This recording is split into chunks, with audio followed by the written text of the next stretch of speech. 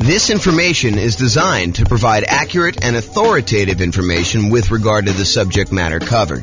It is offered with the understanding that the presenters are not engaged in rendering legal, accounting, or other professional services. If legal advice or other expert advice is required, the services of a competent professional should be sought. Welcome to the Pomona Real Estate Investing and Real Estate Financial Planning Podcast. Learn all about investing in real estate in Pomona, California, with a combination of real estate financial planning and modeling with numbers specific to Pomona, plus syndicated, more generalized recordings of live and pre-recorded real estate investing classes, not all of them specific to Pomona. Be sure to stay tuned after the podcast for a message from our sponsors. All right, so real estate investing shocks. I'm James Orr. So how this class came about. So I had a client, real estate brokerage client. They were under contract to buy a new construction property, and they've been under contract for a long time. I'll show you the actual dates in there. Some new construction, and this was an example of that, had an exceptionally long period where you're waiting for the property to be built. So in this particular case, they went under contract, and the builder said, your property is going to be worked on and finished in whatever it was, 6 months from now or something like that. So they were too far out for them to reasonably pay a fee to lock their interest rates. Because when you lock interest rates more than a certain number of 60 days or something in advance, you're a lender, right? So 60 days in advance, then it's much more expensive to pay for that lock. And there's usually a premium on that interest rate. It's not like you get that best rate. If you lock it within 60 days, you get the best rate. If you lock it more than 60 days, there's usually a cost to it, or sometimes there's a cost to it, and usually the rate's a little bit worse. And so they were like, hey, it's 6 months out, rates are really low. Let's see if they'll go down. I mean, there's always that chance that they'll possibly go down because they've been going down for so long. But they did not lock their rate. So what happened was, they got within 60 days of closing. The builder calls on and says, hey, look, we're about 60 days out. You should probably lock your financing at that point. They call up their lender to lock the rate, and they were shocked. They called me almost in distress, hey, we may not be able to buy this property because it's way, way worse than it was. And so that's what we're going to look at. So this is historical interest rates and where they went under contract. So this is going all the way back to probably 1970 or so. You can see rates were at 7.5. They kind of went up in the early 80s to whatever this was, 18.5 or so. Kind of came down all through the 2000s, all through this. And then by the time they got and went under contract, they were not at all-time lows. That was probably 2021 or whatever it is according to this chart. It kind of went up from there, went down a little bit, but it had gone up the tiniest bit. And so when they went under contract, they were at this little mini peak. And so there was almost a thought of, well, maybe rates will go down, right? I'm not going to lock right now. They've been a lot lower within the last couple of years. Maybe they're going to go down. But if you look back historically, this was ridiculously low. And part of what this class is going to go over is this idea of understanding history and understanding probability of what are the chances this is going to happen to me and what could happen to me. And so if you look back over this, you can see that there's a chance that they could have been really, really ugly, right? The chance of it going back up to 17, 18%, pretty low. But, it's been in this 5 range for a long time. I mean, definitely above 5 for quite a while. So for them to think that it was going to go low, maybe, but could also have gone a lot higher. And that's what happened. So this is when they went under contract at this little point right here. This is when they were closing. And so you can see the rates had gone up quite a bit beforehand, and the rates were much, much higher. On the next slide, I'll show you what the actual numbers were and the actual dates. But you could just see visually how this happened, right? And how this was a shock to people. And there's a couple people in this room that experienced this real time where they had something like this happen. They were about to buy a property. You were living in the property, at least one of you guys were living in the property with an option to buy it.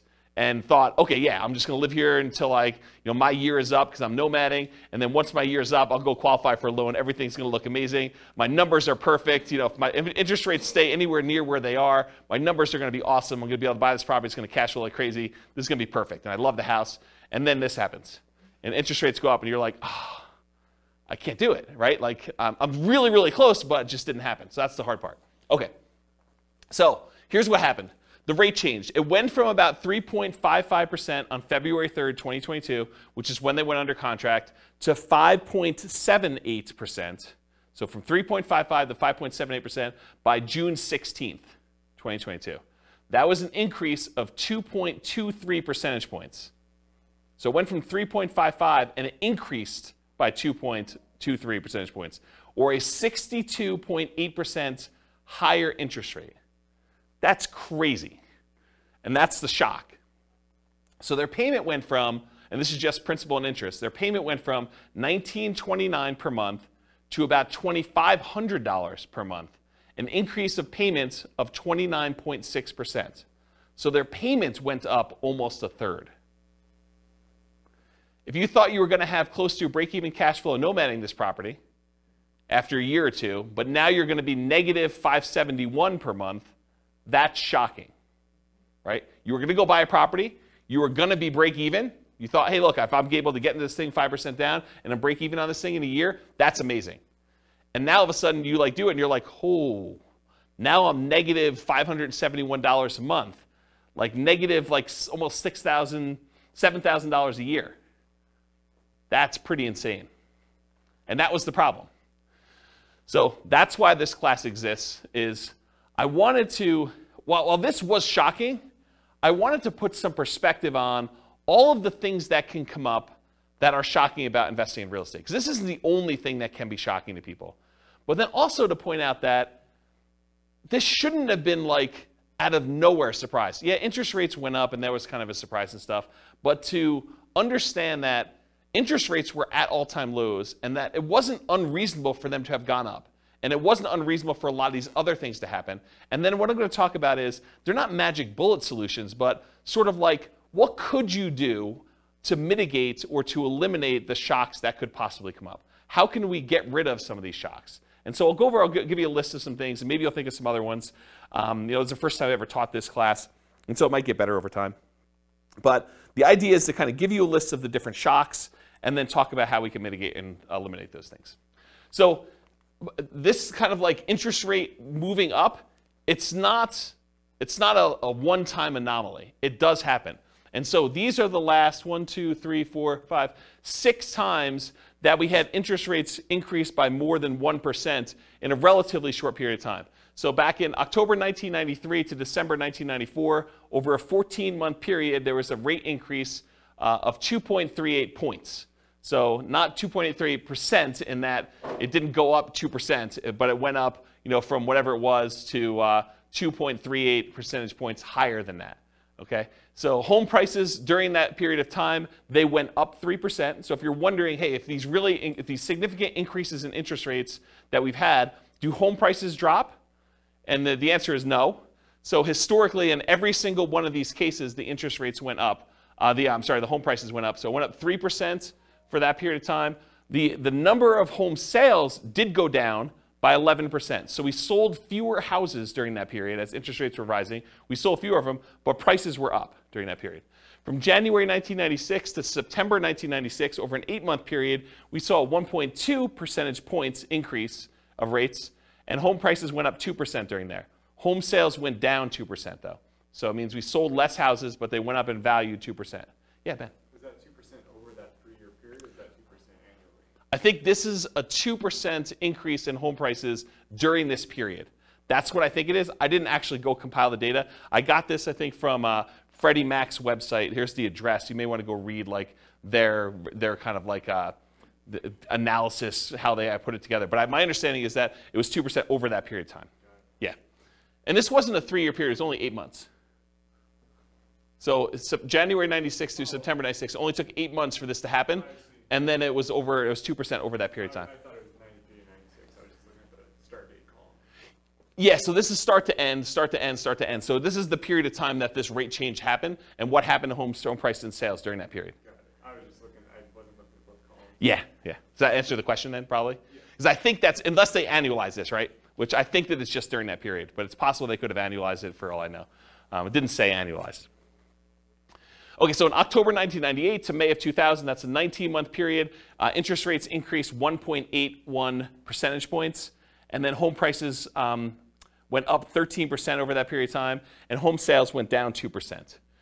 June of 2003 to June 2004, 12-month period, 1.06 rate increase, and 13% increase in home prices, 2% actually increase in home sales during that period.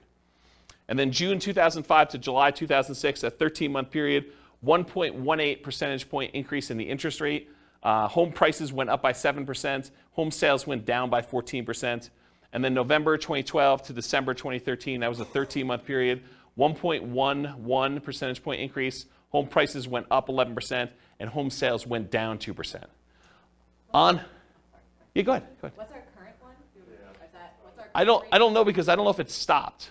So I think that they're waiting for that, but it's a lot because, I mean, even this one. It's like huge compared to Yeah, so our latest one was an increase of 2.23 percentage points, and it was over this period of time at least, right? Yeah. So February to June. Yeah. So that's pretty crazy, but it may not be done. Yeah.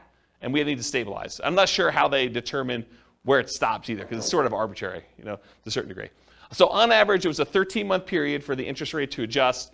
The average rate adjustment was 1.46%. Home prices went up on average 8% during those periods, and we saw a decline in home sales by 11%. So, which, if you look at this, right, it's not a shock. I mean, it shouldn't be a shock that this happens, right? It was a shock to them because we weren't thinking about it, and you weren't thinking about it. You went under contract. You're like, oh, maybe they'll go down. Interest rates have been up a little bit from where they were in the bottom. Maybe we'll get lucky and the rates will go down. And we've got, we're far out from this 60-day period, so we'll just wait and see. But then this shows you that we shouldn't really be that concerned. Do you have a question, Austin? I saw you looking. No, I was just speculating. This is a guess. I wouldn't think it would be done currently because there's a potential still another hike coming. So until that, we know if that's going to change anything or not. I wouldn't think that this go around this year would be finalized yet. I wouldn't say finalized. I was just thinking like our current number is bigger than any number on that list. Yeah. And so probably in a year, if it keeps going up, it will be worse.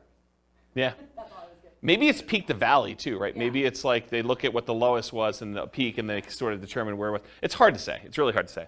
There's some speculation in the room for the recording about like whether we should use the current one now and whether it's going to continue or not. So we don't know.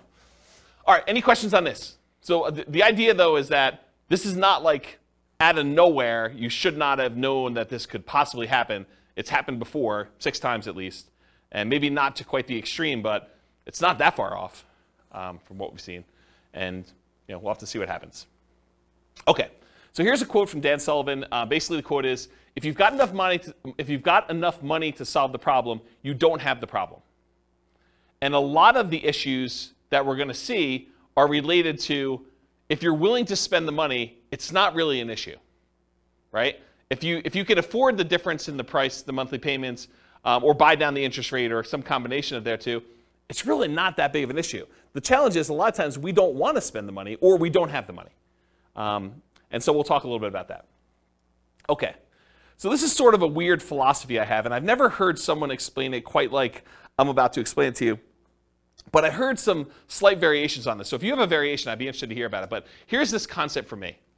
If I'm walking down the street and I look down and I notice my shoe is untied, it is not a big deal for me, right? Like, my shoe is untied.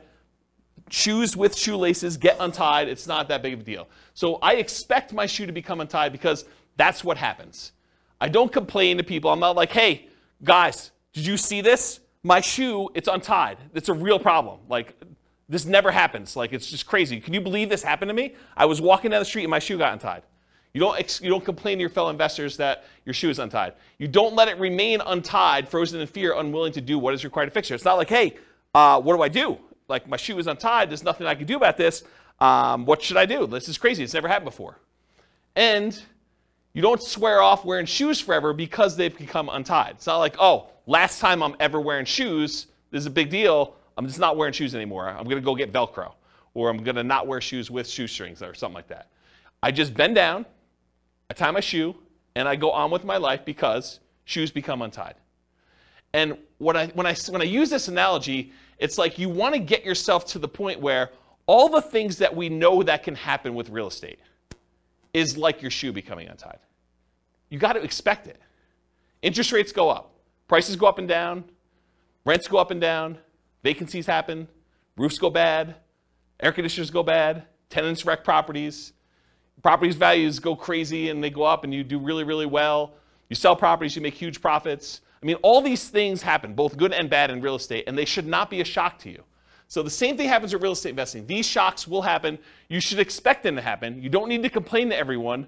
You know that these things have happened. You should not be frozen in fear when they happen. You should do what is required to resolve the issue, and you should not swear off investing in real estate because they happen. So it's this philosophy of you got to get to the point where mentally it's like your shoe got untied. You got to trivialize it such that, okay, tenant's not paying rent. I got to do something about that. I call up the attorney, we do the eviction, or whatever it is that you do, you just deal with it. It's like your shoe gets untied. It's not a big deal. You got to just work through it. Interest rates go up. All right, I didn't quite get the rate I wanted, or you're under contract, you're more than 60 days out in new construction, you're like, oh, interest rates went down. That's good. It's like, your shoe's automatically getting tied for you in some ways, right? It's like good things happen to you. Does this make sense? Have you heard a version of this philosophy before where it's sort of like presented like this? Okay. All right. If anyone does, I'd be interested to hear about it. So non-shocks. So these are often shocks because you did not know to, and sometimes, expect them. Either you did not expect them or you didn't know to expect them. But you probably should come to expect them. A lot of things we're going to talk about tonight, they're going to seem like, yeah, that makes sense, but I don't always think about it when I'm doing the thing, and so I forget about it, and then when it's a shock to me because it happens, right? So this is thinking about things probabilistically, not this will always happen or this will never happen, but there's a small chance that this could be really ugly. There's a large chance that this is going to be fine, and there's a medium-ish, smallish chance that something could happen and it makes it, inconvenient where I have to bend over and tie my shoe, okay? So what are the chances you'll need to deal with this, and what do you do if it does happen? And here are some examples of the shocks that we're going to cover. All the contingencies you have in your contract, they're there for a reason. Things that you can terminate a contract on, that's why you can terminate, because sometimes you discover things while you're under contract that you were not as you expected. They're shocks to you. So we'll talk a lot about those. All the maintenance you have on properties, all the repairs you have on properties, and capital expenses that come up with properties. Guys, roofs go bad. You should budget to have to spend $5, $10, $15, $20, $50,000 on a roof, whatever it's going to cost you to replace a roof. You got to know it's coming. Got to know ACs go bad. You got to know furnaces go bad. You got to know that flooring wears out. Kitchens get outdated or wrecked or destroyed by tenants sometimes. Bathrooms get destroyed. It's part of the thing. Your shoe becomes untied. Roofs go bad, right? So you can't complain when you have a roof go bad. You just have to budget, plan, and spend the money to replace the roof. That's part of what you need to plan for. All the property ownership issues. People slip and fall. You get sued. Neighbors complain. They do irrational things. They'll come over your house without you knowing, without you expecting them. All that crazy stuff. So all the property ownership issues, all the property management issues. At some point, someone's going to claim that you treated them unfairly. Even if you do treat them fairly, they're going to feel slighted in some way. Tenants are not going to pay rent sometimes. Even if you do the best job at screening tenants, all these things are going to happen. I'm not trying to be negative about it. It's just be a realist. Realize that this stuff occurs, and you got to treat it like it's a shoelace. Like, okay, I got to deal with that. I'm just going to deal with it. Going to tie my shoe and move on. All the natural disaster and accident issues. So there's going to be hurricanes, there's going to be earthquakes, there's going to be floods, there's going to be other stuff, things that you did not expect could happen to your property are going to happen. They could be small probabilistically, but they're possible to happen. All the asset protection issues. So all the things about slip and falls and people suing you and perhaps challenging your ownership of properties, multiple properties, or you getting in car accidents and people coming after you for that. All the stuff you deal with in normal everyday life exists. So just be aware of that.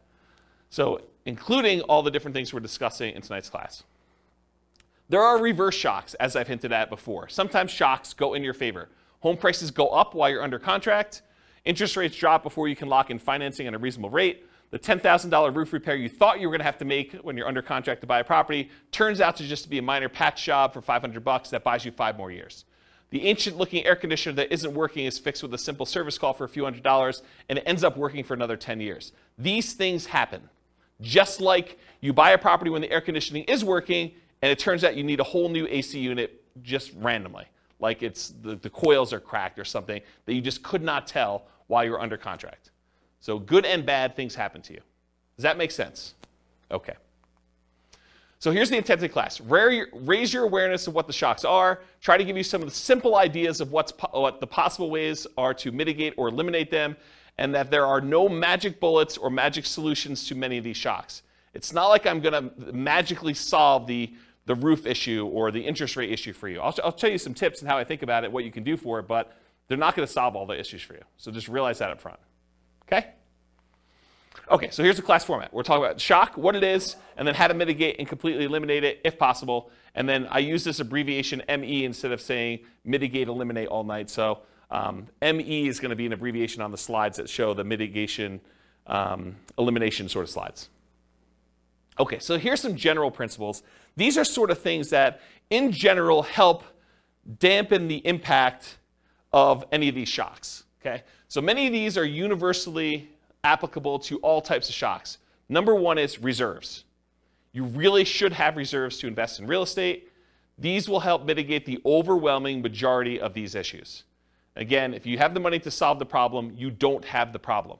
If you have the money to replace the roof, it's annoying, but you got a new roof, and now your property is good for X number of years. You know, if you need to replace an AC, just replace the AC. If you can afford to pay, buy down the rate and get it back there, you buy down the rate. Yeah, it's not ideal. You just do it, though. If you want the property and it's going to be a good investment for you long term, you just figure it out. And if you want rates when rates drop down, you can refinance again.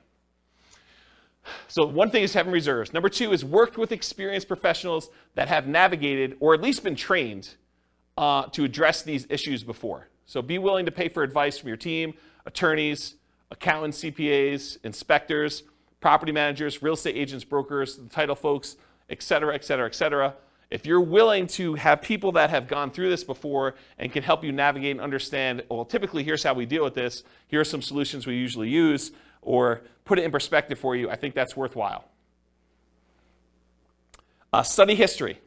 So know what has happened in the past, and ideally not just the very recent past. As I showed you on that chart with interest rates coming down, they were really looking at, and I didn't ask them this, but I assume that they were really looking at that last 5 years or so where interest rates were really, really low. And they're like, hey, look, we just came off a really, really low interest rate. Maybe these rates are going down again. But if they look back over a very long period of time, they would have seen that it's not unreasonable that the rates did what they did, right? And then have a backup plan whenever possible. So what is your plan if this happens? Maybe really low probability, but what are you thinking? And maybe there's things you can do now that will make it easier for you in the future should that come up. And then evaluate what your risk exposure is and determine what level you're okay with. If rates go up by 0.5 point, am I still in? If rates go up by 2 points, am I still in? If rates go up by 5 points, am I still buying this property? And just evaluate what makes sense for you. What are you willing to deal with? What are you not willing to deal with? And then patience. I think this is part of the manage your expectations sort of philosophy. It's like, what's reasonable for you? Like, what do you expect to happen? Do you expect every property that you go to buy that you will have no things come up on inspection? Or that you'll never have a property go vacant? Or you'll always be able to get the rent you estimated when you buy a property? Or that rents always go up? You could always rent it for more than you rented it for the previous time. Managing your own expectations and knowing what it is. You don't hit home runs every at-bat. It's not like every time you do this, everything goes perfectly and you score. Do what is within your circle of control and let go of things outside your circle of control. They had no control over the interest rate. They did have control as to whether they were willing to pay the premium to lock in that early. It seemed so expensive at the time to lock in whatever that was, 6 months ahead of time. But it was probably, in retrospect, not that they should have done this, but in retrospect, it probably was cheaper than what they ended up paying. That was within their control. And then remember this concept of expected value. If you've not heard this before, it's a pretty interesting phenomenon. It's kind of like a math way of thinking. If you have aces, you're playing poker, and you've got 2 cards down. If you've got aces and someone else has 2-5 offsuit, you have the odds in your favor if you have aces and they have 2-5. And if you kind of played out an infinite number of hands, more times than not, the aces will win. And so you have an advantage. Your expected value, your expected chance of winning with the aces is much higher than someone who has a 2 and a 5 in their hand. However, can someone who has aces lose? Yes. Yes, they can. So the idea is that they can have the advantage. Everything could be going in their favor, but they could do everything right, but they can still not have things go their way and they could lose. What's crazy to think about sometimes, though, is the 2-5 offsuit can also do everything wrong and still win. Right? They could go and play the hand completely wrong, but the cards that they get dealt in the middle of the table end up being 3, 4, 5. And that's what's hard to understand. So you got to think to yourself, okay, the odds look really good if I do these things for me to win. Not saying I'm guaranteed to win, but they look really, really good. And you got to be careful because sometimes, like with the 2-5 offsuit, you do the wrong thing and you get rewarded. You locked in 6 months earlier and paid the premium, and that seemed like the wrong, it may have even seemed like you were doing the right thing at the time, and maybe that ended up not being the right thing. And you could still end up that being correct if you had interest rates go up by 2.65%, over that period of time too. Okay. Any questions on patience? Cool.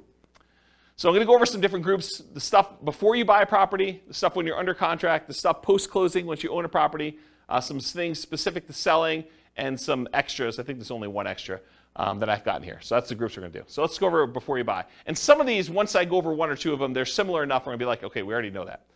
All right, so you're out looking for a property to buy. You find an amazing one. You want to put in an offer, and maybe even do put in an offer, but you find out there are multiple offers. This could be a shock to you. If you've never been in a market where you have multiple offers on a property, or you've never bought a property before and realized that the really popular, very desirable properties sometimes get more than one person bidding on it, you may not be ready for this. Anyone who's kind of been buying a property in the last 2 years has been like, oh yeah, multiple offers, yeah, we see 20 of them. But if you're brand new, you haven't seen that, could be a shock to you. If you are looking for the best of the best properties, why would it surprise you that other people also like that property and want it too? So it should not be a shock. So here's the mitigate or eliminate thing with multiple offers. If you are willing to compete, make strong offers that have the best chance of getting accepted. And I have a slide coming up from a class I did called the 10 tips to get offers accepted in hot markets. I'll kind of give you the 10 tips, but if you really want the 2-hour version of that, go watch that class. And then the next thing when you're doing multiple offers is work with a professional who understands multiple offers and can give you some tips for doing it. And again, you're not going to win every one of them. It's just impossible. If you have 20 offers on a property, which is an extreme case for really, really hot markets, 19 of them don't get it.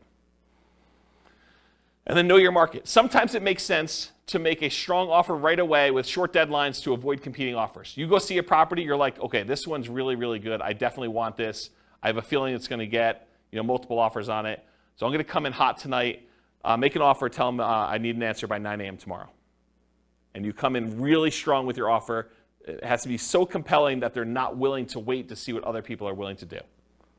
And so that could be a strategy. Or sometimes it makes sense to wait, let all the other people show it, let them put in their offers, and then have your agent call the other agent and say, hey, what does my guy really wants it, what does my guy need to do in order to get this one accepted? What do they need to beat? And they can tell them, go ask your seller, because sometimes you're not supposed to give away that information without permission from your seller, but go ask your seller, say, look, if you want the best offer, I'm willing to come in and make it happen. You just need to tell me what that number is. And so there's an incentive for the seller to tell you what number it needs to be. And it is impossible to always know which one of those options to go with. You can't know whether you should come in early, or you can't know if you should wait, because there's maybe some agents or some sellers that are like, if it's a reasonable offer, I just want it, I want to get it done with. And sometimes it's like, I want what's happening at the end. Okay? Can't see? All right, cool. So 10 tips to get offers accepted in hot markets. So this is from a 2-hour class I did of the same title. And I'm just going to really quickly run through the list, but go watch this class if you want details. And we're sort of post-hot market as I teach this, but it could come back later, and then you definitely want to go review that class. So number 1, 10 tips, price. So improve on your price. Number 2, be willing to make up an appraisal gap. So if the property doesn't appraise, be willing to make up any difference, or to completely waive that you need an appraisal at all. Number 3, use escalation clauses. So sometimes you'll want to say, I'll go $5,000 above the next highest offer. So you can actually use an escalation clause to increase your offer price to that. Number 4, call the seller's broker and find out what the seller wants in their offer to make sure you can match as many things as possible so that the seller gets what they want. Sometimes it's not always about price. A lot of times it's about price, but sometimes it's timing, or I really don't want to move the pool table, or I really don't want to do an FHA loan. As long as it's conventional, I'm fine. I've got concerns that it won't go FHA or VA or whatever it is. So you got to find out what the seller wants. You do that by calling the seller's broker. Have your lender call and verify and tell the seller's agent that you are qualified, you're going to close on the loan, that you're good to go. And make sure you have the best ideal loan for getting the job done, one that's going to be easy for that property to sell with. You can waive the inspection or do a limited inspection, or do no, or I guess waive it is do a no inspection at all, but you can do things with the inspection to make it more attractive. You can look at what's happening in the neighborhood to make sure you understand what you're going to need to do in order to get that offer accepted. If all the properties in the neighborhood are selling for 10% above asking price and you're coming in at list price, it's going to be hard for you to get that offer accepted. Earnest money. So you could increase how much earnest money you're putting up with a deal. I think that signals some strength. You could also make your earnest money non-refundable so that if you don't close for any reason, you don't get it back. That's a stronger offer than saying, I've got these contingencies, and if I can't get my loan or the inspection comes back weird or something else happens, then I'm going to get my earnest money back. That leaves the seller in a little bit less secure position. No conditional sales, so you do not need to sell your property before you buy this property. And then in some cases, especially when you're an investor and you're willing to buy more than one property, being willing to accept a backup position, because a certain percentage of the offers that do get accepted fall out. And if you're in backup position, there is a chance that you will not have to be in a bidding war again, competing, that you'll just by default be in first position and get the offer accepted. So that's my quick list of 10 tips to get offers accepted in hot markets. Any questions on those? All right, sweet.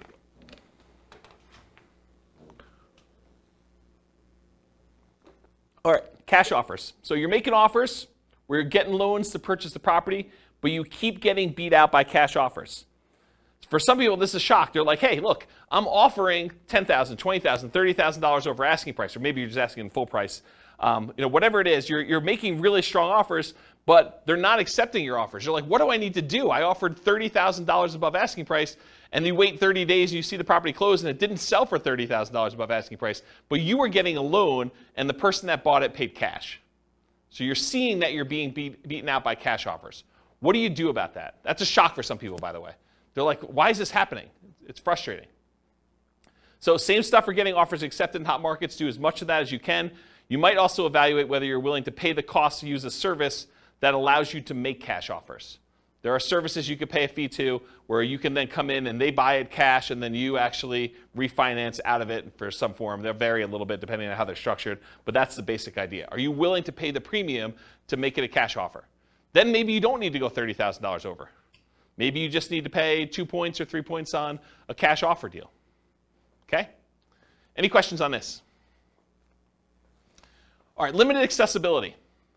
So either you can't schedule a showing, something about the property, they're not letting people in until a certain day that you can't make, or they're not letting people in at all because of a certain situation going on with the property, or they have very limited time in the property when there. For example, we only are allowing 15-minute showings, one person at a time. This happened during COVID. 15-minute showings at a time. We can only have one person in the property at a time at all. And we're only doing showings between noon and 4 o'clock when someone's able to take the dog and they're not at work. And so there's a really limited time, and you only have 15 minutes in the property because there's like people booked directly behind you, and everything is packed. And you can only see the property for 15 minutes. Sometimes it's hard to make a decision on a property in 15 minutes. Sometimes but sometimes it's tough. Or you must see it with other buyers, agents, tenants, or sellers present. There are other times you're looking at a property and the seller insists that they be there. Or the tenants are there because they will not allow you to be in their property without them being present, so you don't go look at their room that they're growing weed in or something like that. Or there are other buyers there. It's an open house, and that's the only time you can see the property, the only time they're showing the property. or there are other agents there. Or, especially with multifamily properties, this happens quite a bit, you can't see all the units before making an offer. They'll tell you, you can see unit 1 and unit 7. Unit 1 is just like units 1 through 6. Unit 7 is just like units 7 through 15. But you only see 2 units. The other ones are in different condition. Some better, some worse. But you can only see 2 before you make an offer. So that can be problematic. But this can be the norm in some markets. Right? It can be, especially in different market conditions where it's a really hot market, or maybe it's based on property type, or just that particular property is kind of a weird one. But that could be pretty typical for what you're expecting. But it could be a shock for some people. So see it as it is, but not worse than it is, Tony Robbins. So how do you deal with this issue? How do you mitigate it? How do you eliminate it? Keep your ability to fully inspect the property. And by inspect the property, I mean yourself and or any professionals you hire, inspectors, termite guys, radon, like all the different guys you want to come in and do tests as part of your offer. So don't give up your rights to do this testing if you're going to do that. But if you have to be competitive, sometimes you have to be willing to say, okay, well, I'm only going to do a limited inspection, even though I didn't get to see the whole thing originally. So you want to get a multifamily property bought in a really hot market. Sometimes you're like saying, well, I'm only going to do a light inspection. I'll just do a walkthrough of the other units, but we're good. I know what's going to be there. I've done enough of these. You got to be willing to kind of accept that risk if you need to do it. And then evaluate what your reasonable exposure is and what the probability is that will happen, and bake that into your offer. Say, look, I've seen enough of these at this point. There probably are some ones that need a full kitchen remodel, probably some that need a bathroom remodel. So I'm out at most, whatever it is, $15,000, $20,000, whatever number you put in for your remodels. And so that could possibly be the case. And I can't imagine every single one of them is going to be like that. So let's say half of them are. And so you could say, there's probably a X% chance that that's the case. So I'll go ahead and bake that into my offer. I know that I'm going to possibly have to come out of this. If it's better than that, great. If it's worse than that, yeah, I got a little worse of a deal. Okay? Any questions on limited accessibility? All right, not having all the information. So you're wanting to make a decision, whether you're going to make an offer or not, but you don't have all the information you need. Maybe you're missing HOA docs to be able to tell if you can use it as a rental, or that you could park your RV, or put a little ADU, additional accessory dwelling unit back there. Maybe you're missing solid rent comps. You're just unable to get rental comps for this particular property. You really want to call your property manager. They're not open until Monday. It's Friday night. You're looking at this property. You just can't get it to make a decision. Or maybe you're missing property financials. This happens all the time with multifamily properties. You want to get financials for the property. They're like, yeah, you'll get them when you go under contract, but we're still preparing them and I don't have them. And we already have 14 people looking at the property in the next 2 days. Got to make a decision. You're missing info on the condition of parts of the property you're unable to see. Snow is on the roof, tenants in one or more of the units. It's a hoarder house. You can't see past all the boxes and garbage.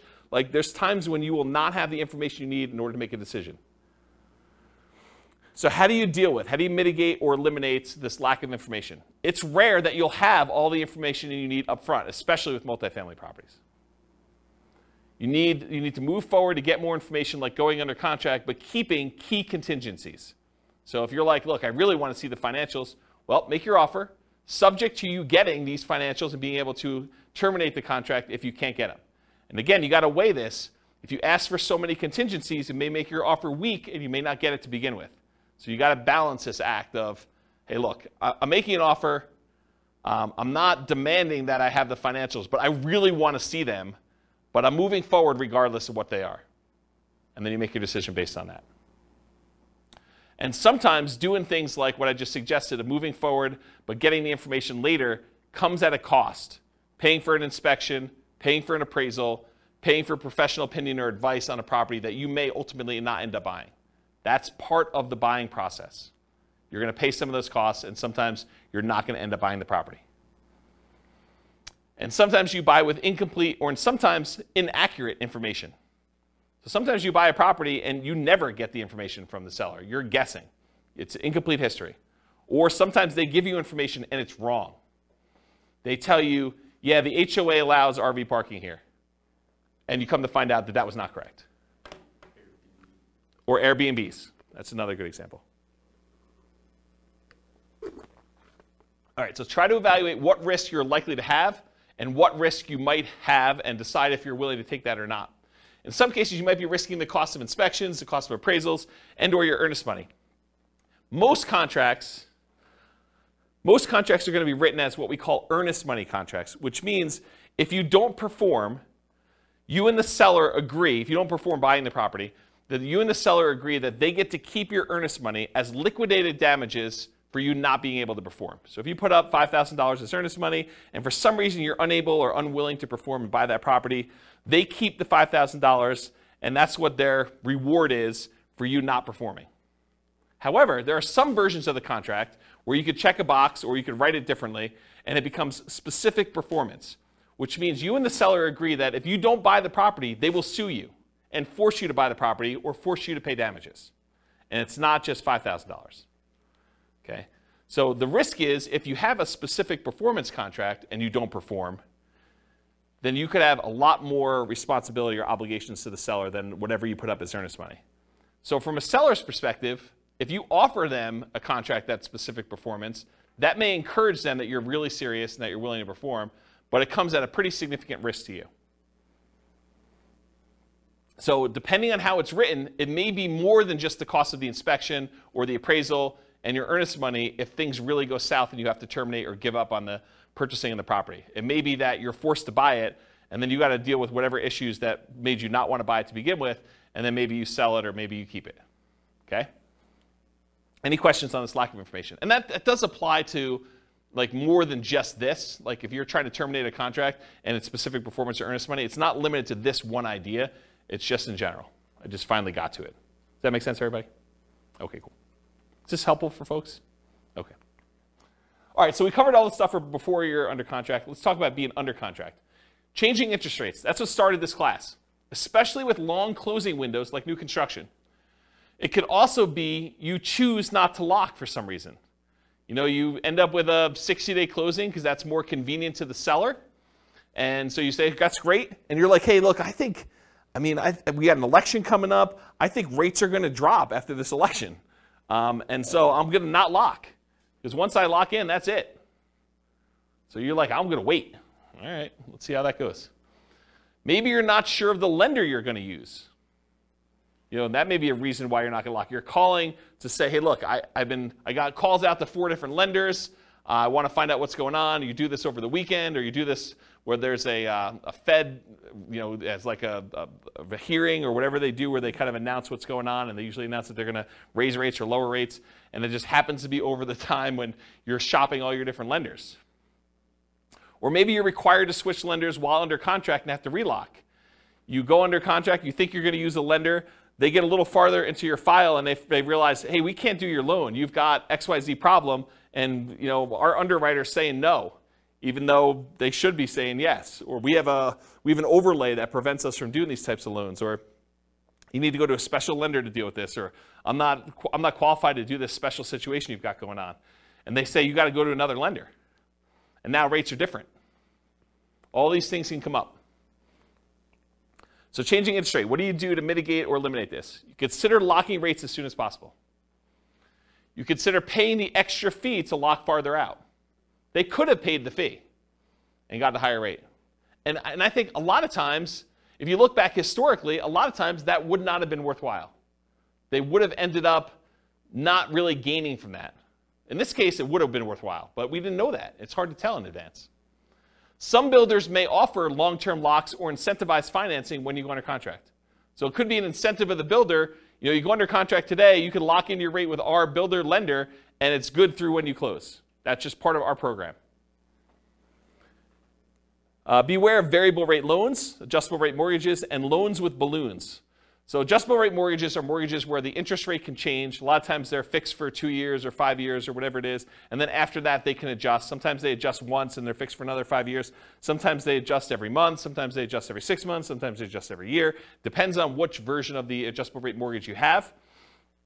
And then loans with balloons. A balloon on a loan means you're going to pay on a loan for 10 years or 20 years. And at the end of the balloon period, then the entire balance of the loan is then due. So you might be paying as if it's a 30-year loan, but it has a 10-year balloon. So the payments look like you're going to pay off the loan in 30 years, but by the time you get to year 10, they're like, okay, you now owe, $300,000 of this $400,000 loan. We want the full $300,000 in full on year 10. And then you got to either refinance or pay the $300,000 and get out of there. And not every lender will automatically refinance your loan. Sometimes you may have to change loans. Sometimes the interest rates change significantly between that 10-year point and the other 10-year point. So it could be a real problem for you to get out of there at that point. So anytime you take on a variable rate loan or a loan with a balloon, this opts you in to additional potential shocks in the future. If you get a 30-year fixed rate loan or a 15-year fixed rate loan where the entire loan is paid off, it's amortized over that period, 15 years or 30 years or 20 years or 40 years, whatever it is for you. Most common is 30. But if you get a fully amortizing loan, you opt out of this additional risk. You have the option to refinance if you want to, but you are not obligated to have that additional interest rate risk then. Because it's going to be paid off by the time that period is over for you, whether that's 30 years or 15 years. Does that make sense? Okay. Ideally, when you go under contract with these, keep the financing contingency in. So don't negotiate away your ability to cancel the contract based on your financing. But a lot of times in order to get offers accepted in really hot markets, we were saying, we'll waive that. I'm definitely getting this property and I'm buying it. And something I don't have in my written down here, but it just occurred to me, sometimes with new construction, we will pay a whole bunch of money that is non-refundable upfront in upgrades that if we cancel for any reason, including the interest rates change or financing changes, we're out that money. So sometimes you'll go and you'll be like, okay, here's the base house, but I want AC. I want you to put in a backyard fence. I want you to upgrade the flooring from the normal, really crappy vinyl to something a little bit nicer because I'm going to be living there for a while first. And I want you to put in a refrigerator and everything else. So we'll be like, okay, great. We're totally willing to do that. It'll cost you this amount of money. And we'd like an extra $10,000 in non-refundable earnest money for us to be willing to do those upgrades for you. If you do not close on the property, you don't get that money back. That's pretty common. Okay? So realize if you cancel now because interest rates went up, then you're out that additional money. So it could be a lot more than just regular earnest money. So getting back to this point, ideally keep your financing contingency in your contract so that if this does happen, then you're minimizing how much you spent up to that point to be able to get out of it if you decide you do not want to move forward. Another point here, if you could not lock now, and now if you could not lock and now you can't make the numbers work, you may need to terminate. So if for some reason you were unable or unwilling to lock, and now later on the rates don't work for you, you may need to terminate or try to renegotiate if applicable. So you've been under contract for a while. Maybe the market's softened a lot where the builder's having some struggles getting things under contract. It's possible they may come in and say, look, we really want you to continue buying this property. What if we gave you $5,000 to buy down your rate to help out? It's not going to buy it down to what it was, but maybe it helps you a little bit. Maybe you negotiate that. Or maybe it's with a seller who's like, look, the market's very different than when you went under contract with me. I really want you to close this thing out because I'm going to buy something else. I've already got 1031 things picked out, or maybe I'm moved and I've already bought my new property, but I really need to get this thing sold. How about I knock off $5,000, or I pay $5,000 in seller concessions to help buy down your rate or something? You couldn't renegotiate if it's possible to do that. Of course, if you do cancel for some reason, you might be at the cost of any inspections you did, any appraisal money you spent at that point to get the appraisal done, any earnest money if you're outside of your ability to cancel without getting your earnest money back, and maybe some other out-of-pocket costs. Beware of specific performance contracts, as we discussed before, where you are telling them that you guarantee that you're buying the property, otherwise they could sue you to perform and force you to buy or force you to pay damages. Any questions on this? A general question not Yeah. related to this. Yep. But what's the average amount of time for a new construction to be completed in Fort Collins area? It varies. So it depends on the builder and how backlogged they are. Some builders will actually build spec homes where they're building them in advance and you could buy it within 30 days. And then other builders are such that they have not broke ground yet on the property, and other ones they're in different stages where they say, look, these 5 we've already dug foundations and they're going to framing. These are already framed, and so depending on which one of those you buy could be a different time. And some of the other ones where they haven't dug ground yet, it could be like, hey, we're going to get to this one, but it's in phase 2, and phase 2 is not going to start for 3 months, and then it's going to be 6 months from when we actually do that. So it could be really long time. Right. But you would still only get 60 days for lock-in rate for the loans. That's correct. A lot of times you are limited to how far out you can lock unless you're willing to accept a higher interest rate or pay a fee, or both. Got it. Yep. Yeah, so there's trade-offs when you're doing this. Do you pick one that's going to be ready in 30 or 60 days and think that, I want that? Or is there something really special about this lot that you really want this one and you don't like the models they have on the lots that are there? Maybe it faces the wrong direction for you. Maybe it's only a couple of bedrooms, or maybe, the prices are different. There's all sorts of variations as to why you might wait. So it's really tricky. Okay. That make sense? Yeah. All right, cool. Any questions on this? Sweet. Inspection issues.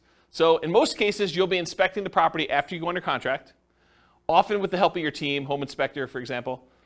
Sometimes this might also include disclosures from the seller, including due diligence documents like leases or property disclosures where the seller tells you everything that they know about the property, at least in theory. Might also include things you might discover during the same period, like survey issues. So you say, look, that shed looks like it's really close to where I thought the property line might be for the neighbor. We probably should get a survey on this property. Or, this fence looks really janky as to where it is. Maybe I should check and have a survey done to see if the fence is really the property line and stuff like that. And sometimes you have a survey done and it's wrong. The shed you built or the deck you built is on someone else's property, or their deck on your neighbor's deck is actually on the property you're trying to buy, and it's potentially problematic. Or shared driveways get kind of weird in some cases. There's all sorts of weird stuff that can come up on this, and sometimes you don't find that out until you're under contract. And a lot of times you've already paid your inspection fee at that point, because you've inspected the inside of the house, and you paid the survey guy in order to come out there and do this, and you paid for your appraisal, even if the appraisal wasn't done yet, because you kind of prepaid it with the lender in order to get a jump start on it, because there was a shortage of appraisers, and you wanted to make sure you got your spot in line. And so now you're out, inspection, survey, and appraisal, for a property that you may be terminating on or that you got to negotiate on. So that could be a shock to you. Just got to realize that up front. Okay? There are going to be things that come up on a property on inspection. So this should not be a surprise to you. You are going to find things on the inspection. That's what the inspection is for. Okay? The inspection is to get a second set of eyes, a professional's eyes, or 2 or 3, depending on whether you're going to bring in specialists for other things like radon and asbestos and meth and mold and all things like that. You might get more than one inspector's eyes on it or as a professional. Maybe even contractors give you opinions about what things are going to cost and what things need to be done for certain issues you may see on the property. So you're going to have these things done, and you're going to find things that you did not know. You'll be like, oh, I didn't know that. I'm glad you told me that that's going to cost $20,000 to fix. Now you know. Typically, you're not going to be negotiating things you saw or discovered before you made your offer. So if you saw that there was no kitchen sink, you should not be negotiating for a kitchen sink once you make your offer. You saw it, you made your offer based on not being a kitchen sink there. Does that make sense? And that goes for a wide spectrum of things. Okay, that's it. And even with the inspection, sometimes your inspector is unable to do something. Like it snows around here, and sometimes the roof is covered with snow. Your inspector cannot inspect the roof when it's got covered with snow. So if you're buying a property and you have a really limited inspection window, unless you extend out the ability to inspect it for snow later or something like that, or sometimes it's under snow for 30 days, not as much around here, and it's highly unusual. But if that's the case, that's problematic. You may be buying a property that you've never seen the roof for. Okay, so how do we mitigate or eliminate these? Reasonable expectations. If you're buying a 20-year-old property and the roof's never been replaced, you or your team should realize it's going to need a new roof soon. Just makes sense. So for you to be surprised by that or shocked by that, it's problematic. Keep your ability to terminate and negotiate in the contract. Might be out of the cost of an inspection, maybe an appraisal in some cases, maybe your earnest money depending on how you structure it. But you want to make sure that you have what you need to be able to negotiate these things if things come up. If it's not something acceptable to you, even if the seller could or would address it, then with the advice of your team, terminate. So make sure you understand what the repercussions are. But if you're like, hey, look, even if they did move the shed. There's something weird about that. I don't want to be involved in it anymore, or whatever. If they could fix something that you had an issue with, then you have to make that decision. And then negotiate legitimate shocks, not just trivial things. So realize that up front. Any questions on inspection? Cool. Can't qualify for a loan. So you're about to buy a property, you're getting a loan. Ideally, you got pre-qualified with a lender, a quality lender, before going under contract. Ideally, more qualified than them just telling you, but you telling them, hey, I make this much money, I have these debts. They say, it sounds like you can qualify for about a $500,000 house. That's not the level of qualification I'm talking about. I want them to pull your stuff. I want them to put you through the system. I want them to tell you that provided you can get me this, this, and this, then you're qualified. And you say, I can definitely get you this, this, and this, and you're very confident you can do that. That's the level I'm talking about. Maybe even more if you're able to. While under contract, you discover you no longer qualify for the loan. So something happens that prevents you from getting the property. And it could be any number of things. Credit change, something happens to you where, a medical bill you thought you paid pops up and all of a sudden it's not done. You're like, this is problematic. It's going to take me a little time to get this fixed out and work through it. Or maybe I don't have the money to pay the bill anymore or whatever. Your income changes. Maybe you get, what's the opposite of promoted? Demoted. You get demoted and you get put in a lower position job or something like that. Or you have to change jobs. Unfortunately, while you're under contract, you have lost a job or something like that. If you have a significant injury or an accident that prevents you from working, if you get divorced while you're under contract to buy a property, or you have a death of a spouse, these types of things can happen, and they could change your situation and prevent you from getting the loan. So if you can't qualify for the loan, how do we mitigate or eliminate that? Prevention. Work with quality lenders up front that can qualify you ideally before going on a contract. You don't want just some fly-by-night lender telling you, yeah, you probably can qualify for about this, and then you find out later you cannot. But even then, occasionally something unexpected will come up. So especially for things that may be more likely for you, for example, job loss when you know your company has been downsizing, what's the backup plan if that should happen? So know in advance, hey, if for some reason I do get downsized, I'm terminating. Or we're going to have mom and dad co-sign or whatever your backup plan is for you. Or at a minimum, what's the cost to me if this happens, and am I okay with that? What's it going to cost me in inspections and appraisals? And there are some cases, it's very rare, where a lender will eat the appraisal if for some reason you don't qualify for the loan. It's pretty uncommon, but in some cases they do. I know of one credit union around here that does. Actually, I know of another bank that does too. There's 2 banks that I could think of that do that, but I don't think of anyone else. Do you know of anyone else that does that? Yeah, it's pretty uncommon. So be super careful about that, and you could lose your earnest money. Sometimes there are deadlines for you to object to being able to get acceptable financing, and sometimes that deadline will appear days before your closing. So imagine for a minute they say, hey, look, your loan objection deadline is the 25th of the month, and we're closing on the 30th of the month. So there's a 5-day period when you cannot get your earnest money back if something happens to you. If you lose your job in that 5-day window, you don't get your earnest money. Because your last day to object to you not being able to get the loan was the 25th. But your closing is set to be the 30th. So if you get in a car accident, get injured, get divorced, something happens to you or your job, credit score changes significantly enough, all those things can impact it. I had a client once, was under contract to buy a property, and they got married while they were under contract. And when they went down to the bank to open up a joint checking account, so they were buying the property together. It was like, they're getting married, they're going to buy a house. Went down to the bank to open up a joint checking account, and the banker, very innocently, and to help them, I'm sure, said, would you like overdraft protection on your checking account? They're like, yeah, that sounds good. Let's do overdraft protection. So they went and did that. They opened up, by getting overdraft protection, they opened up a new line of credit. It changed their credit score enough where they barely qualified for the loan because it actually gave them a hit to their credit score. So be super careful. Talked about that. All right, cool. So what happens if you can't get insurance on a property? Sometimes you can't get insurance at all. You go to buy a property and you realize this is uninsurable. I'm not able to get insurance at all.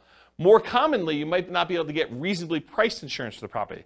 You'll call down to insurance and they'll be like, hey, so this is a weird property and it's got ABC going on with it. in order to get insurance, it's going to be 3 times what you thought it was going to be. You're like, whoa, that is expensive. So be aware that that can happen. Sometimes properties are in flood zones, and you might not know they're in a flood zone. It's not like there's water on the ground in flood zones all the time, right? It's flood zones because it occasionally gets flooded. So flood insurance can be expensive. It might be more expensive than you thought it was going to be based on location, age, composition, history, something like that. So be aware. Another one on here is fire. Fire? There's a lot of places that will not insure homes because of what they're considered in terms of property. Like if you were in Netherlands or other areas, it can be really hard to insure. So they could not insure them because they're in some type of fire area where like forest fire or something like that? Yeah. Yeah, that's kind of what I was thinking about location, but yes. Yep. Yeah, so how do you mitigate or eliminate this risk of can't get insurance? You can check with your insurance agent before you make an offer. I'm not sure I would go to that extreme, but you could. I mean, that's one way to mitigate or eliminate it. Sometimes you still run into the unexpected, though. They give you a quote, think it's something, then when they finally formally submit it, something weird comes up. Most lenders require insurance if you're getting a loan, so are you willing or able to buy the property for cash if you can't get insurance on the property? And is it that good of a deal? You could also try alternate insurance providers, other insurance agents, especially ones that do more unusual policies. So I had a property once that I personally bought, and I don't remember the details. This was probably 20 years ago at this point. But there was some really weird thing where I was unable to get insurance on it, and I had to go to like one of these really obscure insurance agents to get the policy on it. And it was a little bit more expensive. It wasn't that bad. It was probably like 50% more than what I was expecting it to be. It wasn't a deal killer, but it was unexpected. It was unusual. So realize you might need to go to some weird insurance company to do that. Won't appraise. You're under contract to buy a property at a certain price. You hire and you pay for an appraisal. Usually you've already had your inspection and pay for that as well at this point. You might also have committed to other expenses, like paying for a moving truck and or storage units because you're getting ready to move. Maybe you close with the buyer who is purchasing your property that you were living in, and now you're living in a hotel with friends waiting for this house to close, and you get to the end and it doesn't appraise. So the property is not appraised for what you're under contract to buy it for. What do? You could negotiate with the seller to try to come to terms with an acceptable price for both of you. And it depends on the status of the market and whether they had 19 other offers behind you as to whether or not they're willing to negotiate that. Might mean you're paying more than appraised value. So they may say, look, it was $20,000 under the purchase price is $20,000 above what it appraised for. How about we split the difference? Well, you're paying $10,000 more than it appraised for. And how does that work out mathematically, down payment-wise? You got to come up with the 5% or 10% or 20% or 25% of whatever the appraised value is, plus the difference. So if you agree that you're going to pay $10,000 above appraised value with the seller, you got to come up with 25%, if you're buying it as investment property as an example, of the appraised value plus the $10K more. Are you willing to do that? Are you able to do that? And if you can still terminate based on appraisal, you might be able to get your earnest money back. If you're like, hey, look, I don't want to buy this property because it appraised for $30,000 less than what we're under contract for, so I think I want to cancel. And so you paid for inspection, probably paid for the appraisal, but probably can get your earnest money back if your deadline is still there and you're able to do that in a contingency. Yeah? Can you also get another appraisal? In some cases, you may be able to get another appraisal. Sometimes that can really vary, right? Appraisal. It can. You could also contest the appraisal. Yeah, sometimes you could say, hey, look, you use really bad comps. These are not comparable sales. Yep, those are also good mitigate, eliminate options. Is FHA? I think FHA sticks with the property.